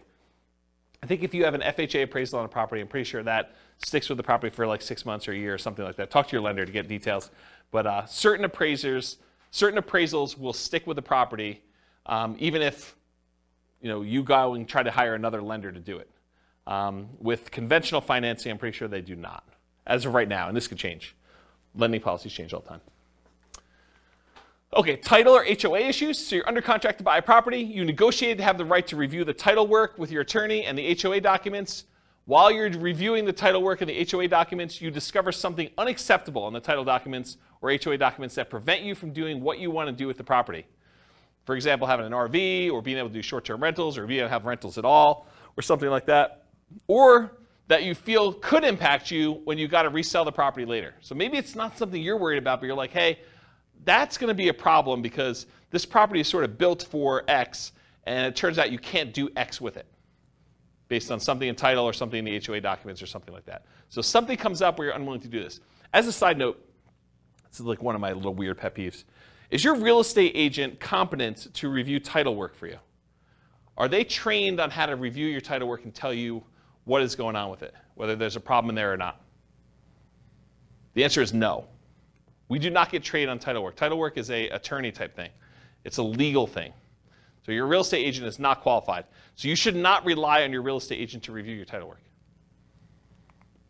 All right, so how do you deal with, mitigate and eliminate title HOA issues? So in some cases, the seller could do something to solve the issue. You can negotiate with the seller to try to come up with terms that are acceptable to you to fix or mitigate the issue. For example, if you thought you were going to be able to park an RV on the property, but the HOA says you can't, then would you be okay with an X dollar discount instead? That could be a possible solution. If you could still terminate based on title or HOA, you might be able to get your earnest money back, often out the costs up to this point, whatever that is, inspection, appraisal, etc. Any questions on this? Cool. All right, post-closing. What if you can't get rent? Can't get the rent you thought you were going to get? You bought a property with the intention of renting it, traditional buy and hold, short-term rental, nomad, whatever it was. You now own the property. You've already gone through closing, everything you've got in hand, but you can't quite get the rent you thought you were going to be able to get. That's a shock, right? I thought I was going to get $2,000 a month. Can't get it. Maybe it's $1,800. Maybe it's $1,500. Lower than expected. The market's softer than expected. Maybe you just, fewer people applying. Maybe it's poor time of year. You've got a property and you're trying to rent it over Christmas. You closed right after Thanksgiving, and now you're trying to rent the property between Thanksgiving and Christmas. Good luck. It's a soft time of year. You get poor feedback from the previous tenants or guests. Maybe you got really bad ratings on Airbnb for that. Maybe you got, there's a new website comes on where tenants get to rate the quality of the properties, or maybe that exists in your marketplace, and you got really bad reviews. Could be a problem. So how do we deal with this? We evaluate all the different ways to improve cash flow on rental properties from another class I taught, How to Improve Cash Flow Workshop, How to Improve Cash Flow Workshop, the class. So for the sake of time, I will talk about a couple of these, but I'm not going to run through them all in detail. There's a 2-hour class on this literal thing, and there's a checklist for it. But things like subdividing your property into multiple units to get more rent than you thought you were going to get, renting upstairs and downstairs separately as an example, renting by the bedroom or bed, rent parts separately like garage, community pool, RV parking, RV and backyard, add services like high-speed internet. That's not interest, it should be internet. Offer the property to a tenant buyer on lease option, lease purchase, or agreement for deed to increase income, reduce maintenance, charging pet rent, charging fence rent or carpet rent. They want new carpet, you charge them extra rent in order to pay for that, or extra rent for something else the tenant desires that you install. Let's see here. Maybe change the term of the rental agreement, daily, weekly, monthly, or basically go from a long-term, year-long lease with monthly rentals to short-term rental in order to increase rent. Maybe charge weekly or bi-weekly instead of monthly. Include done-for-you services like lawn care, snow care, removal, house cleaning for an extra fee. Can I convert it to a duplex, triplex, or fourplex or more? Can I rent out the property furnished to get more rents? Can I start marketing earlier and start a higher, more aggressive price to test prices? So all these different things. There's a couple slides on this. So go watch that 2-hour class. I'll put a link to it in the show notes. But there's a lot of stuff you could do in order to increase rents on that. All right, next one, undisclosed issues. You find out about undisclosed issues after closing. So you buy the property, you close, you're all excited, you walk with your keys, you go pull your car into the driveway when you get there, and the neighbor comes over and is like, hey, I am so glad you bought that meth house. We were really concerned it was going to be another drug dealer coming in. I'm so glad you guys bought that. And you're like, what are you talking about? This was a meth house? Oh my gosh, I didn't know that it was a meth house. That's a real problem. So you find out about something undisclosed after your closing. The seller may or may not have actually known. Maybe the seller didn't know it was a meth house. Maybe they were an absentee landlord and they were just oblivious, and they thought the calls from the police were just solicitations for raising money for the police fund, when they were really calling to say, hey, you got people serving meth or dealing meth out of your property. The inspector may have missed the issue. So it's possible the inspector did their best, but they couldn't see it or didn't know to look or just overlooked it or was just hiding or something like that. Or maybe you may have assumed it was a small issue when it turned out to be a more expensive issue. So you thought this was going to be a $500 fix because you've had that issue in the past before and it didn't cost that much. But now they're like, oh, no, this is not a $500 fix. This is a $5,000 fix or $10,000 fix. We got to go in the walls and rip stuff out. And you're like, whoa, can't you just do this? They're like, nope, it's beyond that. Can't do that. So some common ones might be repairs or unable to use it the way you intended. Those are like the big groups. All right. So definitely how do you deal with these? How do you mitigate or eliminate these? You definitely get inspections done to help reduce the chances of this happening. Not saying it won't happen, but it definitely reduces chances. Get bids from contractors for repairs you're unsure about, and maybe even ones you think you know how much they'll cost, because with inflation, I'm finding that prices are way up beyond what I thought they were going to be. Okay, so if you thought, hey, in the past I had this done 5 years ago, it was X number of dollars, but now it might be 2X or 3X in some cases. This reminds me of a really funny story. So I bought my first house, had a wood-burning fireplace in it, and so I'm talking to my father-in-law about buying wood, like wood for the wood-burning fireplace. And I was like, oh, it came in these logs. I got to cut it up or something like that. He's like, oh, just go buy a chainsaw. I'm like, how much does a chainsaw cost? He's like, I don't know, $13, $14. I was like, what year did you buy your chainsaw in? He's like, I don't know, 78, something like that. I'm like, it's got to be over $100 today for a chainsaw. So you just never know with inflation and stuff. All right. Get advice from your professionals about being able to use the property as you intended. Typically, the seller is not responsible for making sure that you can use the property the way you desire. You could think, hey, I'm going to do this as a short-term rental. The seller is not responsible for making sure that you can use it as a short-term rental. You are. So you got to do that research and find out, make sure that you can do it. All right, what happens if the seller or the tenant won't move out? And this could be at the time of closing, or it could be something that happens after you own the property. So you buy a property, and now the seller or the tenant won't move out. So you were supposed to get the property vacant. You do your walkthrough right before closing, and you go in the property, and there's still like at least 1 or 2 days of stuff to be moved out of the property. Like you're like, they hardly moved anything. Like, we're going to closing in an hour. Are you going to be out of here in an hour? And they're like, oh, I don't know. I might need a little extra time to do that. That's okay, right? How do you deal with that? You walk through the property before closing to make sure they're out, ideally. Evaluate if you're willing to close with them still in there. If they're not out, might be hard to negotiate and still close with the same loan on the same day. It's tricky, right? If you have a loan, all the paperwork's done on the loan, and all the money's listed out, can you just have the seller give you $2,000 to close on the property? Not without the lender knowing and approving that. It's possibly loan fraud. It's an inducement to buy the property from the seller that the lender does not know about. So you need to get permission from your lender to be able to do that. Good luck trying to do that in an hour and getting those documents approved again. So you got to figure that out. It's kind of tricky. Make sure you understand eviction laws and how they might apply to your situation beforehand. So go talk to an attorney if you think this is anywhere possible, a remote chance or something like that, or your property manager or both. And then get professional help from the attorney for evictions to make sure it's done promptly and correctly. You don't want to go like Wild West this and kind of try to make it happen. You really want to understand what you're doing. Any questions on these?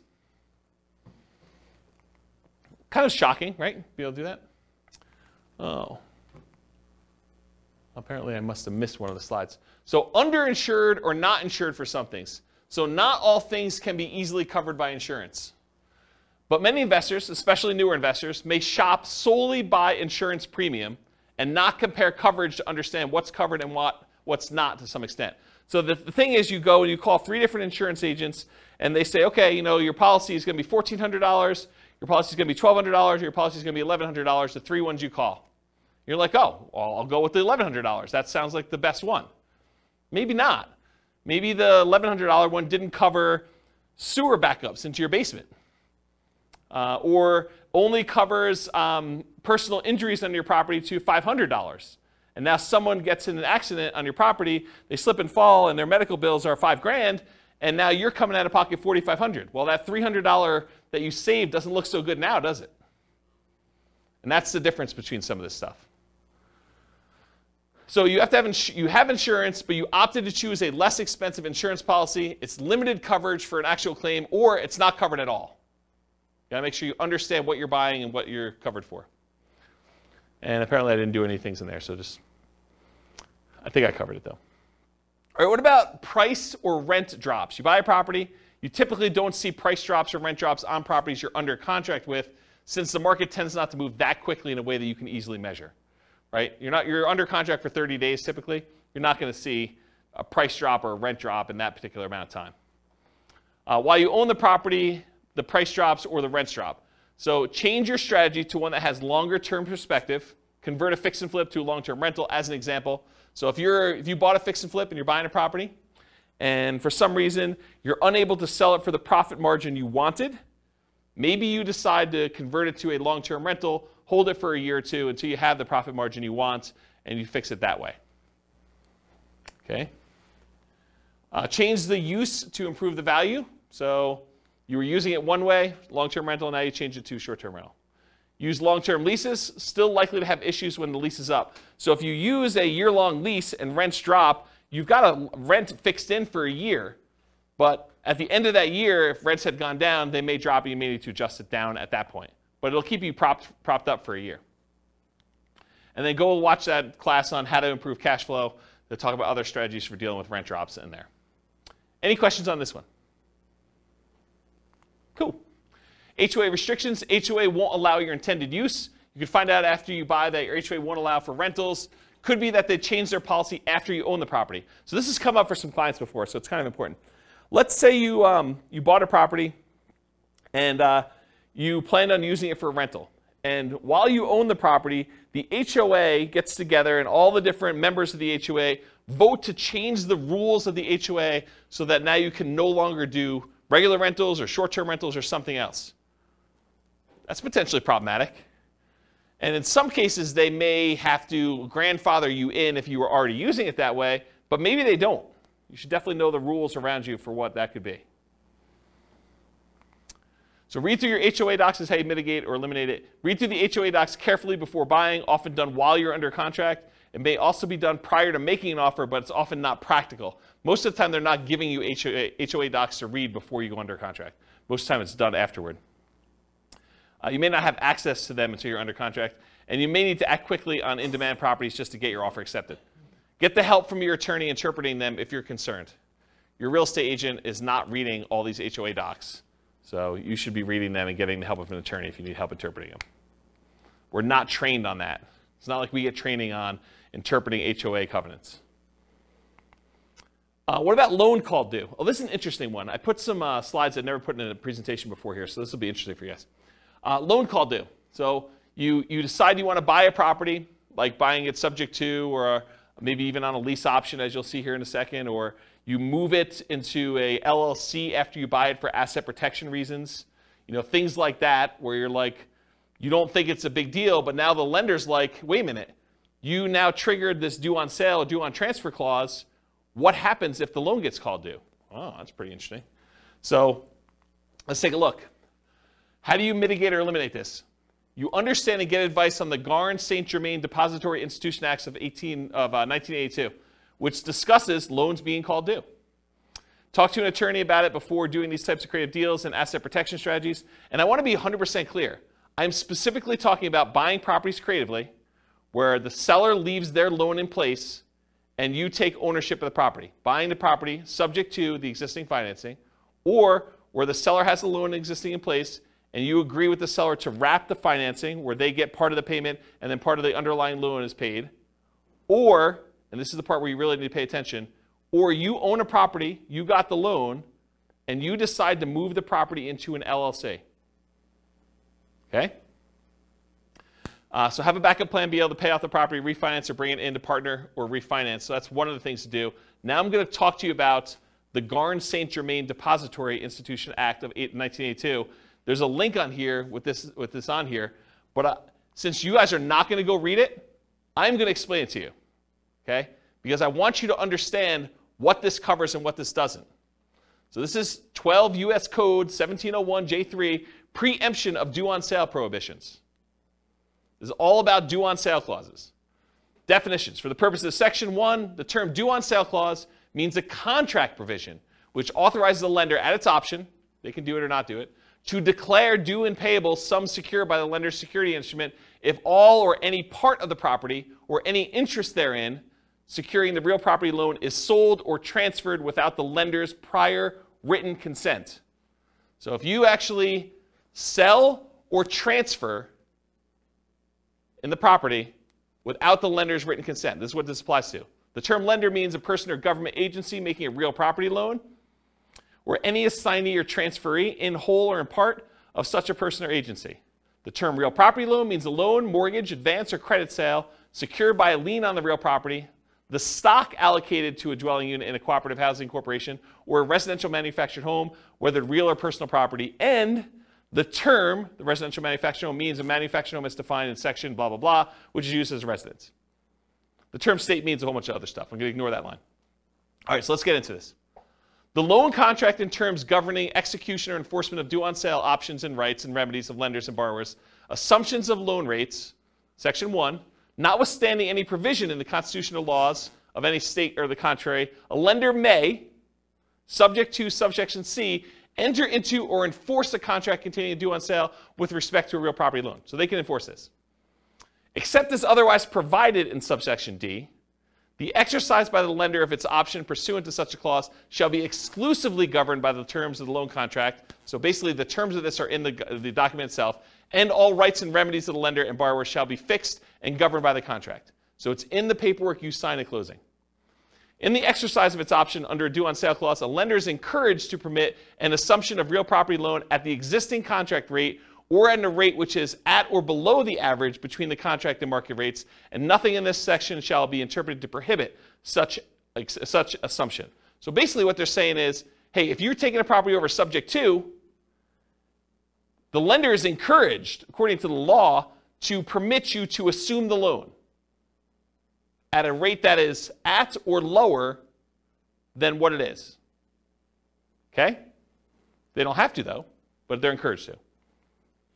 All right. There's a bunch of stuff in here. I'm going to see where I want to start reading. I'm going to skip some stuff. So it talks about the dates that these come into play, basically any stuff before 1982, which is no longer really relevant. So I'm going to skip that part. It says respective properties originated in national banks or credit unions. That's what it applies to. Does not apply to, it does apply when they have successors or transferees. So here's something interesting. So does not apply pursuant to subsection. A lender may require any successor or transferee of the borrower to meet customary credit standards applied to loans. So they may require you to have a credit report and apply to the loan. And the lender may declare the loan due and payable pursuant to the terms of the contract upon the transfer to a successor or transferee of the borrower who fails to meet such customary credit standards. So if you don't qualify for the loan to assume it, the lender could say, then all of it's due. That's their solution. A lender may not exercise its option pursuant to a due on sale clause in the case of transfer of real property, which is subject to this subsection where the transfer occurred prior to that date. I probably didn't need to read that one. Okay, that's good. Here we go, though. This is where it gets really crazy. Okay, here's where the exceptions are.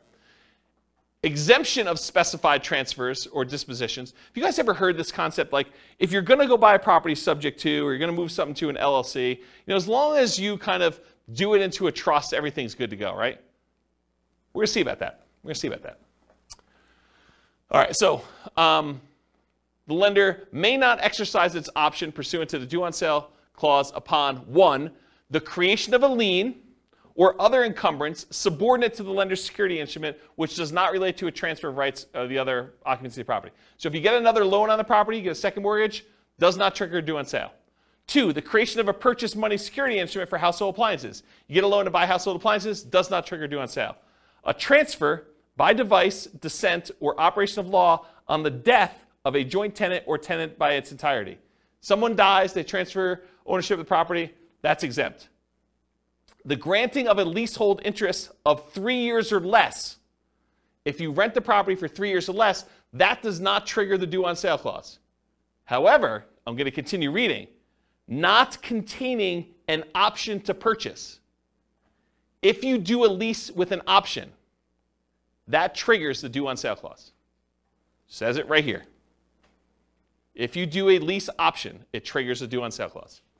A transfer to a relative resulting from the death of a borrower. So you die, you want to give it to your kids, that's cool. Doesn't trigger the due on sale. Transfer where the spouse or children of the borrower become an owner of the property. That does not trigger the due on sale clause. A transfer resulting from a decree of a dissolution of marriage, legal separation agreement, or from an incidental property settlement agreement by which the spouse of the borrower becomes an owner of the property. You get divorced, one owner owns it or something related to that, doesn't trigger it.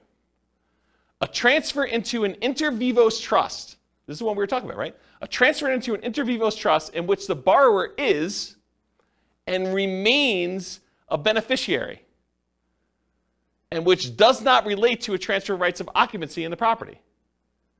So yes, if you transfer into a trust where the seller still is the beneficiary of the trust, that does not trigger the due on transfer clause. But what does? You transfer into a trust, and then that trust's beneficiary is someone other than the original seller, the original owner of the property, that does trigger it. Any other transfer or disposition described in regulations prescribed by the Federal Home Loan Bank Board. Isn't that crazy? Now you've read it. Now you know. Doesn't that just dissolve all asset protection? Yes, right? So here's the thing. So the question was, does that just dissolve all asset protection? It's super interesting to think about. Because if they transfer ownership to another entity, because an LLC is another entity, that is by design what the LLC is set up for. It's not you. You are not that LLC. You're trying to set up a legal entity that is not you. So if you transfer it from you to an LLC, you have transferred ownership. Right? So what does that mean? It means that the seller can choose at their option do due on sale. The lender can, yes. It's not, they're not obligated to, and you don't see this happening very often, but I want you to understand from a shock perspective, because this is the class for it, right? That, hey, if you have a property you transfer to an LLC that you got a regular, like, conventional loan on and had a due on transfer clause, and you do this, don't be surprised that it could get called due, right? That's the point. And doing a lease with an option agreement could also trigger it. Doing a lease for more than 3 years could trigger it. Right? A 3-year term. That's what it said. Crazy. I see some confused looks. Is this like the first time you've ever heard this? No, can you negotiate with can you tell your, I mean, I guess my question is, do you just tell your lender, or do you just hope it doesn't happen? The question is, can you tell your lender? I mean, what do you do? You just hope for the best. I think the correct answer to this one is you need to talk to your attorney. And you need to have your attorney explain to you the risk. And I suspect, I'm not an attorney, not giving you legal advice, I suspect most attorneys would say, this never happens, move it into an LLC, it's not a big deal. But you've read it now. I'm not making stuff up. I wouldn't write it like that to just arbitrarily make something up for you. This is like from, where is it, Cornell Law. The address is on there. www.law.cornell.edu/US code/text/12/1701J-3. Go look it up yourself. You can read the code directly from their website. This is it. Okay? So, I'm not going to read this last page because it's not germane. But you guys now see what the issues are. Okay? So when you see it online, it's not a big deal, blah, blah, blah. Now you know kind of like you're playing in this gray space and you understand it all. All right, so selling. Any questions on that? I kind of abruptly ended, but surprise! You guys got to learn about due on sale clause. Shock. Whatever it is there. Interesting, right? It's kind of fascinating. So I knew you guys would never go read it, so I wanted to read it to you. It's this gray area of, do I really read you a code, like law code in a class? And you guys are like, ah. But then there's some really interesting things that you have to like, you wait for it. It's like, okay, the build-up's there, but where's he going with this craziness? Well, this is where I was going. Okay, so selling. What if you're selling and you get no offers? That's a shock for a lot of people, especially when you're used to getting 20 offers.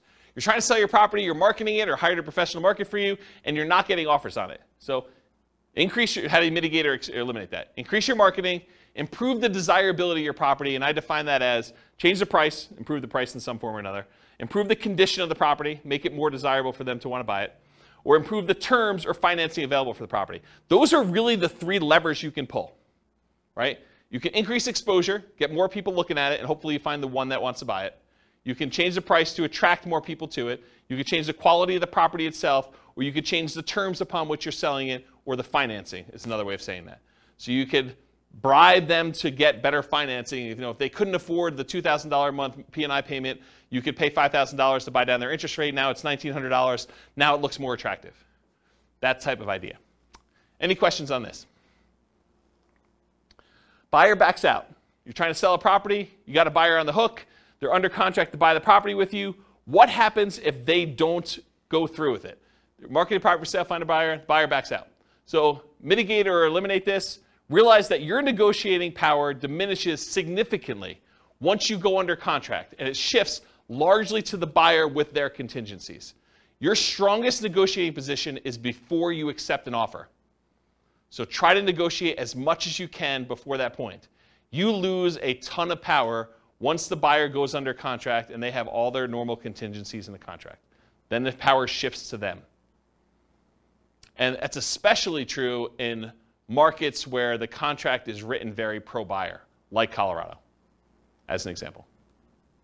In some markets and market conditions, a property falling out of contract can stigmatize the property for some future buyers. They say to you, what was wrong that this buyer fell out? Why is the property back on the market? What's going on with it? And so you have a stigmatized property. Now, if you have 19 other offers behind the one that you accepted, that's less of a deal. But if it's a soft market, it's a much bigger deal. Make sure buyers are qualified and able to perform before going under contract. Do as much of your checking before you accept. Call their lender. Verify that they can actually get their loan. Verify that they're a strong buyer. Try to feel out the, see if you can read between the lines in the paperwork as if they're going to be a pain in the butt and ask for a ton of things on inspection or be really nitpicky about stuff, or, like if a buyer comes in, and this is going to sound horrible, but if a buyer comes in and in the additional provisions, they list out 14 other things they want you to do as part of you accepting their offer, that's a sign that you're going to have some interesting challenges with that buyer, right? You just know that's not normal. You're not usually seeing that. Seller to sweep the garden of the extra leaves before I take possession. Okay, you're sort of telegraphing, I'm a troublesome buyer. I've got some demands. And in some markets, you may still choose to accept that offer because you don't have anyone else. But got to realize that going in. All right, any questions on this? All right, conditional transaction chains. So the buyer's offer is contingent on them selling their home. Usually, but not always, the buyer's property is already under contract. So in some cases, a buyer goes out, they find your property, the one that they love, and they're like, I didn't know that I was going to find the property that I love the first time out. We were going to list our property for sale in the spring, but we really love your property. Will you go under contract with us now so that I could buy your property, and we will have our property on the market in a week? That happens. They really love your property, and now you got to decide, man, do I really want to have my property tied up while this other seller, now the buyer for you, goes and tries to list their property and tries to get it sold? And they don't even have it on the market yet. Well, now you're like, well, what price are you going to put it on the market, and what's it worth? Is this thing going to sit on the market for 6 months while my property's tied up? I really want mine sold. So you got to make some of those decisions. And then your buyers terminate their contract. So imagine for a minute, the buyer for you comes in. They say, I really want to buy your property. You're like, okay, what's the situation? You're like, well, we have a buyer already on our contract, and we gave them, they gave us 60 days to be able to close on it. So we can close on yours in 43 days because that's how long we have left to do it. So you're like, okay, I accept that. But now their buyer, for some reason, on inspection or they can't get the loan or whatever, they terminate. But they were going to use the down payment from the sale of theirs to buy yours. That's potentially problematic, So evaluate the strength and likelihood that your buyer's buyer will close on the property. You got to really look back at this and say, how sure are they going to close? Are they past inspection? How qualified are they? Can I talk to their lender? But you want to do all this before you accept their offer, because then you lose negotiating power. Understand this extra risk. This should not be a shock. If you accept an offer like this, you really should make sure. And they would be able to get their earnest money back because they're... The other person's buyer or yours? Yours, like... Yeah, because that's part of the condition. Yes. So the question was, can the buyer who's under contract with yours get their earnest money back? And yeah, if they have a contingency in your contract that says, I'm planning on buying this thing, and if I can't get my loan, because they now they don't have the down payments, or maybe they can't qualify with 2 mortgages, they may be getting out on loan, or they may be getting out on the contingency they have for you. So you got to be super careful about this one. Consider other buyers before contingent buyers when possible. If you've got 2 buyers interested in your property, you may want to pick the one that doesn't have a contingency, even if it's not as good in some other areas, because this is a pretty big risk, in my opinion. Try to eliminate this contingency as early as possible. Or it might be very difficult to do this, and it might be really difficult to do this, but maybe negotiate compensation if their buyer fails to perform and they terminate on you.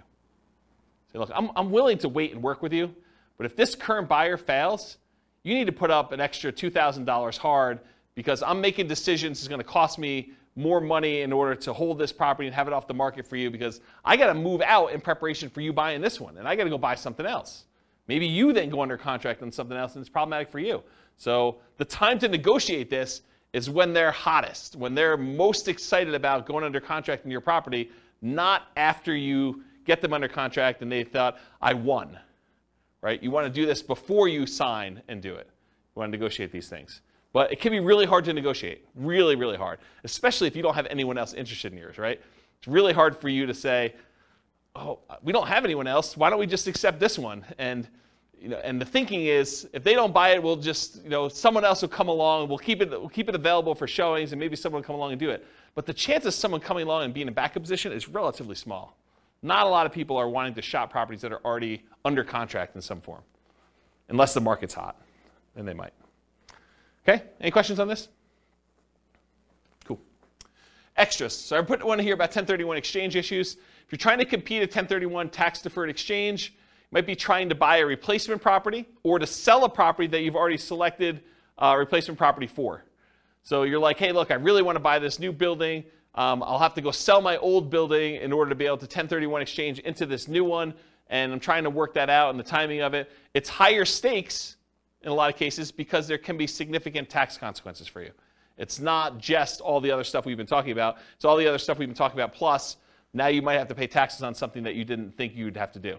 And it's capital gains tax and depreciation recapture tax if it's a rental for whatever period of time you held it, plus if you have any rollover from previous 1031 exchanges. So it can be something that shocks you. Sometimes it's an issue with timing, especially with new construction. You try to buy a new construction property as one of the properties you're 1031 exchanging out of, and for some reason the builder delays. The contractor's there, or there's construction delays or supply line delays or something like that. You thought I was going to easily be able to do this, and now you're pushing up against a deadline, or maybe you're over the deadline.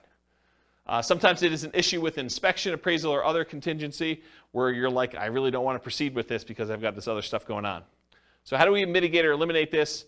Get a contingency on your replacement that the sale must go through, or you can cancel and get your earnest money back. So when you're about to go buy something else, tell them, I'm doing a 1031 exchange. If my other one doesn't close, I'm not buying this one. And I want that contingency up and through as far out as I can get it, right? So that you know, or at least as far out as the other one's supposed to close. Maybe more if you can. Carefully consider your replacement property or properties. Make sure that you evaluate those as the probability of being able to buy those, and whether they look like they're definitely going through, or this kind of iffy one, or whatever you got going on there. And work closely with your 1031 exchange intermediary, the company you hire to do the 1031 exchange, to discuss what this looks like if things fall apart. Either your buy side or your sell side or whatever. Make sure you have those conversations to understand how they usually deal with it. This is like that expert advice sort of thing, right?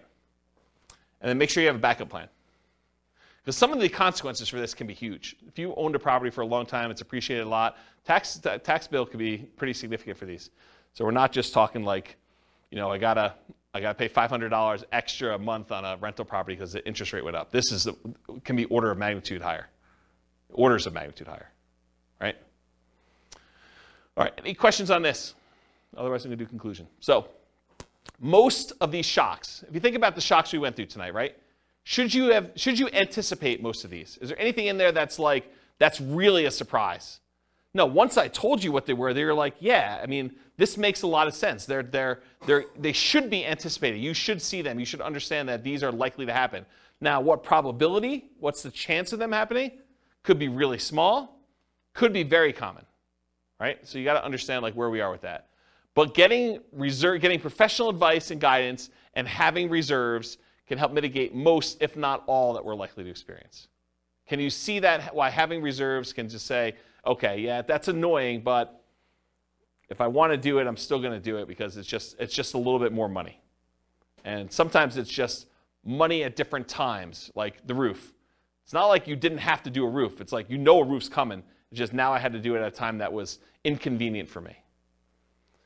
Study history to better understand what can happen. So it's helpful for you if you can look back and say, hey, interest rates have been a lot higher than where they are now. The chance of this thing going up from here is really high. And knowing that that's a real risk for you. Okay. Any questions? Was that helpful? Kind of a crazy class? Surprise. Surprise to all sorts of stuff. I really like that due on sale thing. I think that was pretty cool. No one goes and reads. They just say, on the internet, they say if you do a trust, that's how you get around it. Don't ignore what the law actually says. Just do the trust thing. Okay. All right, cool. No questions? Awesome. Thanks for coming, guys. I do appreciate it. I will see you all next week if you're coming. Bye-bye for now. With home prices up, mortgage interest rates up, and rents up, but not quite enough to counteract the higher prices and interest rates, cash flow on rental properties in Pomona is harder than ever. Book a call with the Real Estate Financial Planner to apply our proprietary 88 strategies to improve cash flow on your rentals. See the show notes for a link to schedule your call and improve your cash flow today. If you're a real estate agent, lender, or professional in Pomona that wants to help our real estate investor listeners, consider reaching out to learn about collaboration opportunities with this podcast. We'd love to add more value to our listeners by having you assist our investors buy, sell, and finance their real estate investments. See the show notes to schedule a call to discuss collaboration opportunities.